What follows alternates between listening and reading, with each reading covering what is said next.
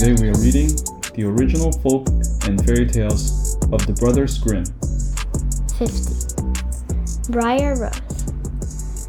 A king and a queen couldn't have children, and they wanted very much to have one. Then one day, while the queen was bathing, a crab crawled out of the water, came on shore, and said, "Your wish will soon be filled, and you will give birth to a daughter." Indeed, this is what happened.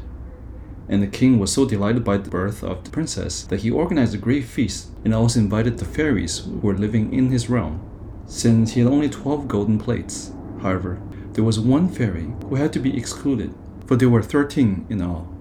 The fairies came to the feast, and at the end of the celebration, they gave the child some gifts. One gave virtue, the second, beauty, and the others gave every splendid thing that one could possibly wish for in the world.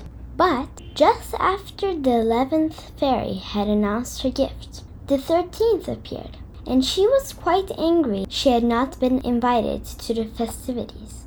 "Since you didn't ask me to attend this celebration," she cried out, "I say to you that when your daughter turns 15, she will prick herself with a spindle and fall down dead." The parents were horrified, but the 12th fairy hadn't made her wish yet, and she said, "The girl will not die. She will fall into a deep sleep for 100 years. The king still hoped to save his dear child and issued an order that all spindles in the entire kingdom were to be banned. Meanwhile, the girl grew up and became marvelously beautiful.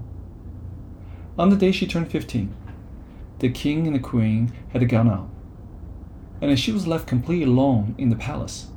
So she wandered all over the place just as she pleased, and eventually came to an old tower where she found a narrow staircase. Since she was curious, she climbed the stairs and came to a small door with a yellow key stuck in the lock. When she turned it, the door sprang open, and she found herself in a little room where she saw an old woman spinning flax. She took a great liking to the old woman and joked with her and said she wanted to try spinning one time. So she took the spindle from the old woman's hand, and no sooner did she touch the spindle than she pricked herself and fell down into a deep sleep. Just at that moment, the king returned to the palace with his entire courtly retinue, and everybody and everything began to fall asleep. The horses in the stable, the pigeons on the roof, the dogs in the courtyard, and the flies on the wall. Even the fire flickering in the hearth became quiet and fell asleep. The roast stopped sizzling, and the cook, who was just about to pull the kitchen boy's hair, let him go, and the maid, who was plucking the feathers of a hen, let it drop and fell asleep. And a hedge of thorns sprouted around the entire castle and grew higher and higher until it was impossible to see the castle anymore.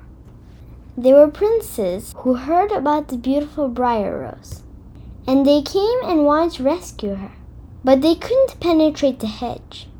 It was as though the thorns clung tightly together like hands, and the princes got stuck there and died miserable deaths. All this continued for many, many years, until one day a prince came riding through the country, and an old man told him that people believed that a castle was standing behind the hedge of thorns, and that a gorgeous princess was sleeping inside with her entire royal household.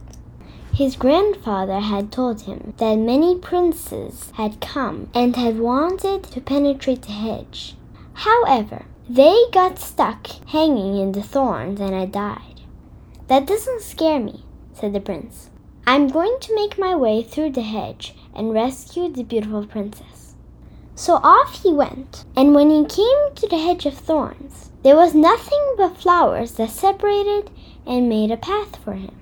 And as he went through them, the flowers turned back into thorns. After he reached the castle, the horses were lying asleep in the courtyard, and there was an assortment of hunting dogs. The pigeons were perched on the roof and had tucked their heads beneath their wings. When he entered the palace, the flies were sleeping, as was the fire in the kitchen along with the cook and the maid. The prince continued walking, and he saw the entire royal household with the king and queen lying asleep. Everything was so quiet that he could hear himself breathe. Finally, he came to the old tower where Briar Rose was lying asleep. The prince was so astounded by her beauty that he leaned over and kissed her. Immediately after the kiss, she woke up, and the king and queen and the entire royal household and the horses and the dogs and the pigeons on the roof and the flies on the walls and the fire woke up. Indeed, the fire flared up and cooked the meat until it began to sizzle again. And the cook gave the kitchen boy a box on the ear while the maid finished plucking the chicken. Then the wedding of the prince with Briar Rose was celebrated in great splendor, and they lived happily to the end of their days. I'm a west side baby. I'm a west side baby. Thank you for listening to Podcast Double Eggplant. For more, please visit freetime.education/rewind. Text copyright by respective authors. Audio copyright 2023 by Freetime Rewind. Music by Lord Geo. West side baby. I gotta make it to the top for my fam. I can't take no maybe. I'm not a younger no more. Time flies so fast, it felt like last year I was 1-4. Oh. Life is better than before. Ain't nobody gave me keys, I had to break down that door. Oh.